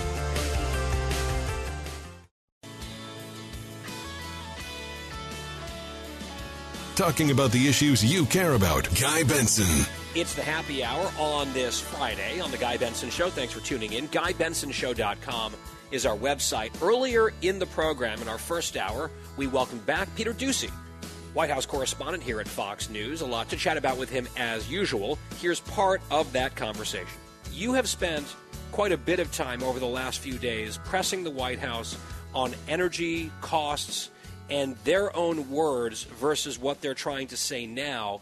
And I know Karine Jean-Pierre was sort of putting on this air of confusion, like, whatever are you talking about? But you're just reading the president's quotes back to her, things that he said as the president, things that he said as a candidate, and then the demands that they're making on oil companies now. There seems to be something of a mismatch there rhetorically. Well, we're kind of at a collision right now. I know President Biden likes to say we're at an inflection point, but I would describe it more as a collision between the long-term goals that he had to establish to survive the Democratic primary 2 years ago, which was when he said he was going to end fossil fuels, versus these short-term realities of rising gas prices and very limited things he can do to try to address them, like tapping into the reserve. Whether or not that's going to work, it remains to be seen. It hasn't really done the trick in a meaningful way over the last couple months, but it is just Biden's big picture things meeting the stuff that is on the front pages, and that's how we got here, I guess. Yep. I mean, the political rhetoric, the political promises, the ideological project versus current political realities. And they are twisting themselves into pretzels to try to sort of justify things and reconcile things. I'm not really sure how successful they're being. I guess voters will render that verdict in a couple of weeks here. You also had an opportunity to actually get a question asked and answered from the president this week about priorities. Talk about that exchange. A completely reasonable question. You look at what the Democrats are spending a lot of money on still, abortion, abortion, abortion. Voters are focused on inflation, inflation, inflation. You tried to get him to sort of, rank some of these concerns, and he responded how? Well, he said that it's kind of an all-of-the-above approach, but the reason that I asked him whether or not the top domestic priority is inflation or abortion is because he has been saying, and when I go in there to talk to him or talk to Karine Jean-Pierre, I've got old quotes printed out to just in case anybody asks. He said inflation is his top domestic priority. He said it back in May.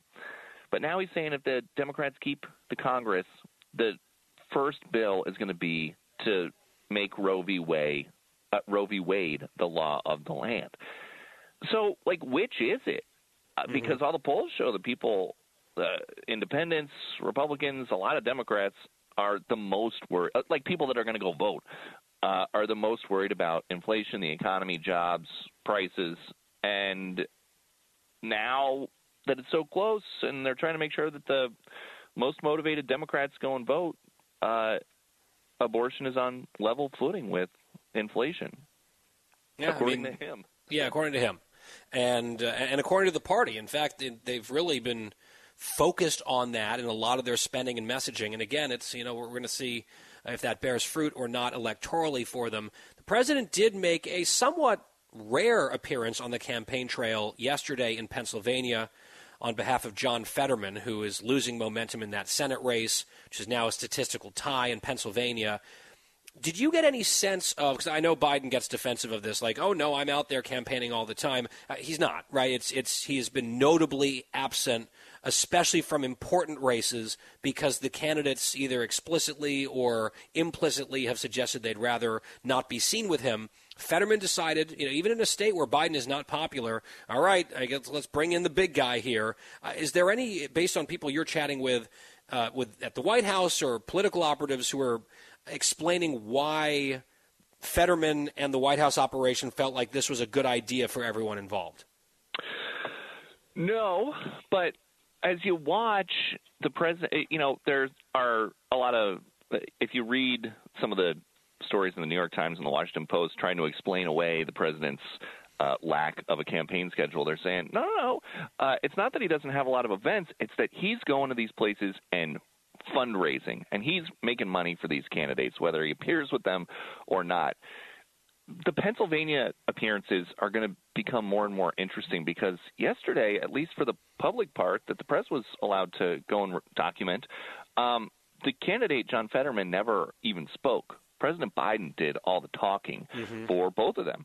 And so that tells me, as somebody who has covered many Biden events, but also Pennsylvania midterm events over the years, it's going to be like that. They've decided there's so much consultant money in Pennsylvania, and they spend so much money on ads because of the Pittsburgh and Philadelphia media markets, and that they know exactly what works and what doesn't. So some Democratic consultant has decided we don't need John Fetterman to speak for himself, but when Biden comes, it helps a little bit. And so I think that's what we're getting at there.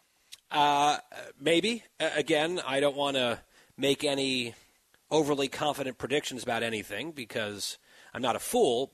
But I would just say, Peter, speaking for myself, if you are a Democratic consultant and you feel like your best play right now is to have the guy running for Senate not speak for himself very much and instead hand that baton over to Joe Biden in your state where he's underwater by 15 to 20 points, it kind of seems like dire straits. Maybe not the position they would hope to be in, however many, 18 or so days out from the election. But, maybe they've got some focus groups and some internal polling that suggests it'll be helpful. And again, we don't have to sit around twiddling our thumbs wondering about it for all that much longer, thank God. Voters will actually have their say. People are voting actively already in Pennsylvania, the mail-in ballots, for example. Peter, have you seen these stories? It seems like there's been a little boomlet of them in the last couple days about the role the First Lady has been playing in this administration and some of the decisions being made, some of the messaging and other things, how she's really putting her mark on the presidency. Maybe I'm just sort of like imagining a little trend of these stories, but it seems like they're happening all at once, and I'm trying to make sense of why all of a sudden there are people going, on the record or off the record to talk about Jill Biden at this moment. It seems like she's more welcome on the campaign trail than her husband. That might be part of it. I'm not sure why it's happening now, but remember, 2 summers ago at the convention, a big part of the program was that Jill Biden was the ultimate Biden defender. She was the one that was looking out for him, and by doing that was making sure that all of his policies and his proposals happened. And we just didn't see a lot of that,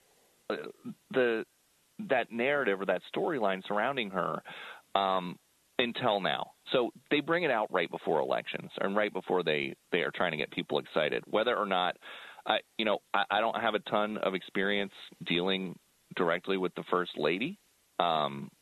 I've seen these stories, but the number one commonality I would say is that whether it's at a convention or right before a midterm election, they want to make it known that it's not just Joe Biden you're voting for, it's her too, and she'll make sure that stuff happens.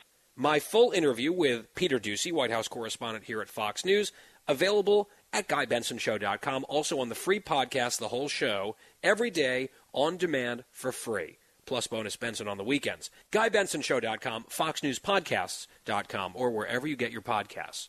When we come back, a member of the team here is hopping mad about something, and it isn't even Christine.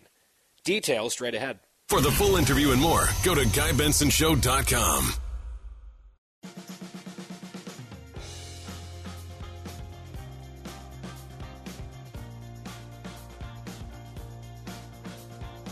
Home stretch on this Friday on the Guy Benson Show. GuyBensonShow.com. That's the website. Podcast free every day on demand, including bonus Benson on the weekends. If you're listening on the broadcast, the bumper song that we just came in with is new from Taylor Swift. Midnights, I think, is the name of the album. Came out last night at midnight, I think. And I see all the Swifties in my social media feeds losing their minds over it. So we had a bit of a drive earlier today, Adam and I, so we put on the album and listened to it. And, that's sort of my reaction, sorry. I know the Swift fans are going to be mad at me, and boy, do they get mad sometimes. You criticize the queen of their beehive, and they just go crazy. You criticize Tay, and they get a bit irked. I don't dislike the whole album. In fact, the song that we just played, I think, is called Antihero. That was probably my favorite one of the bunch. Good chorus, catchy. The rest of them just weren't catchy. Maybe the lyrics are good and meaningful and everyone's like crying about how beautiful or whatever. Most of the songs sounded almost exactly the same to me. Similar vibe, perfectly pleasant in the background, but not like a banger that I want to sing along to. And the Swift stuff that I like the most falls into that category. Like, I think her all-time best song is Trouble. I love that song. And nothing comes close on this album to that. In my opinion, maybe you love the record. Again, Anti-Hero I thought was fine. There was another one called Karma that I kind of liked. But overall, it's sort of like a shrug from me. It's fine. Christine, have you heard any of it? I actually have, and I just want to put it out there to the audience. Any and all hate directed at Guy, please go to Guy P. Benson at Twitter, not Cookies Jar 1988. I am a fan of Taylor Swift, always have been, always will be, and she could do no wrong. So you're loving the album is what you're saying? I just don't want the hate. I'm just starting out on Twitter. All right, so that's very, very courageous of you. Right? It's a real profile and courage there, saying, please don't hate me. No comment on the album. Dan, you're a music guy. Any thoughts? I kind of like it. It's not my thing. It has a lot of Haim vibes, that band, the Three Sisters. A lot of like harmonies and things like that. But the whole album together kind of has one sound. It's just like a vibey sound. Yeah, it's like a vibey drony. sound. Yeah. It's fine. To me, it's fine. So the reason that I was in the car for a while with the opportunity to listen to the music is because we were driving to Rehoboth Beach, which is where the president has arrived for the weekend. He loves spending his time out here. He spends an awful lot of it out here. I saw a report, was it 1 out of every 4 days, more than 1 in 4 days of his presidency he has spent in Delaware? And he's got a beach house or two right around here, I think. And I did the most Biden thing ever. I took the train to Delaware, and then Adam picked me up. And the good news was the train was totally on time, very efficient, got there actually faster than I was expecting. And this was rather different, apparently, than the experience Quiet Wyatt has been having on the rails recently. And in our planning call meeting earlier, Christine was begging us not to do yet another home stretch about her drinking. And so Wyatt then chimed in and started complaining about how his train schedule recently has been pretty ugly and not terribly punctual. And Wyatt kind of wanted a platform to go off, and he rarely goes off at all. So we figured we would give him an opportunity. When Quiet Wyatt really wants to speak up about something, we listen. So, Wyatt, in a nutshell, why are you so annoyed? It has been not fun these past few days of traveling. Coming back from D.C. or coming from D.C. to New York last week when we were all together. Last Friday, my train was delayed on Amtrak for over 3.5 hours. Oof.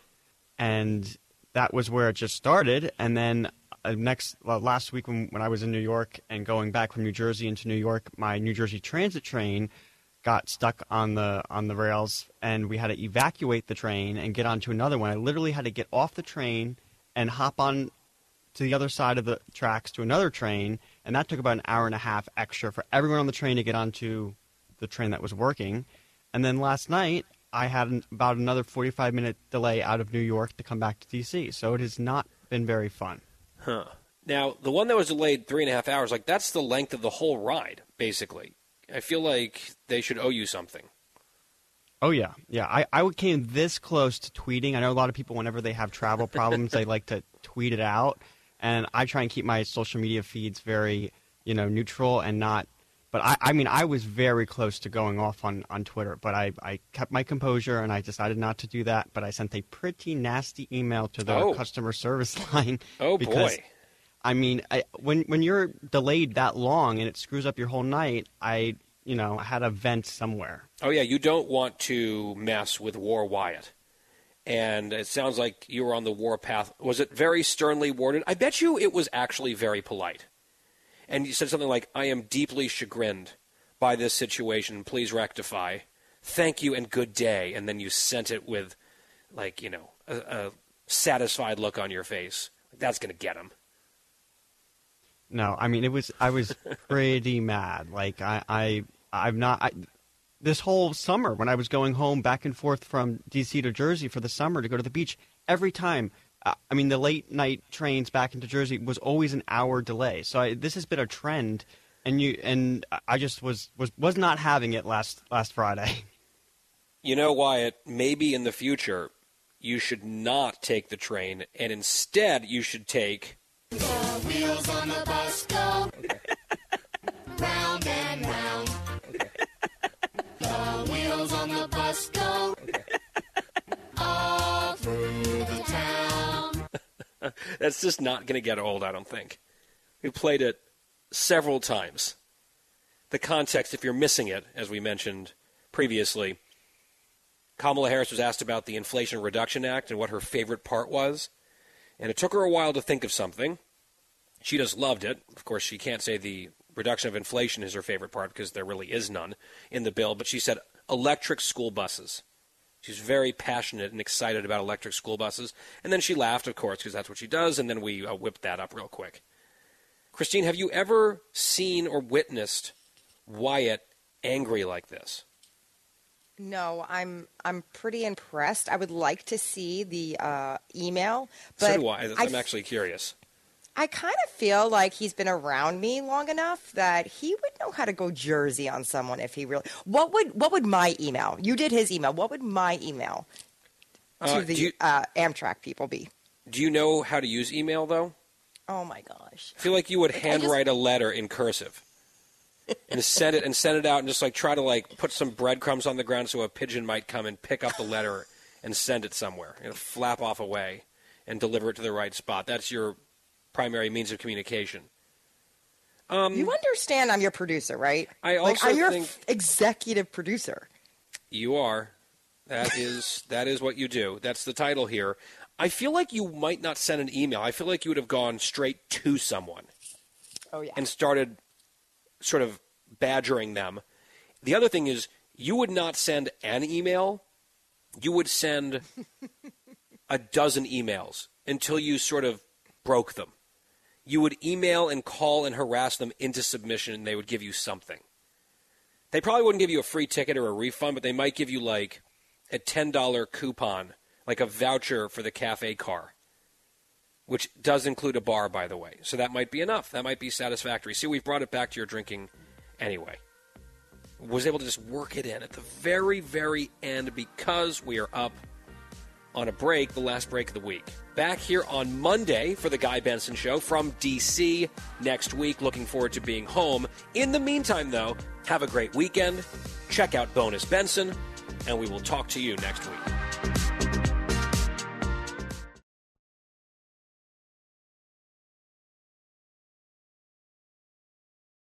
Hi, everybody. It's Brian Kilmeade. I want you to join me weekdays at 9 a.m. East as we break down the biggest stories of the day with some of the biggest newsmakers and, of course, what you think. Listen live or get the podcast now at BrianKilmeadeShow.com. Listen to the show ad-free on Fox News Podcast Plus, on Apple Podcast, Amazon Music with your Prime membership, or subscribe wherever you get your podcasts.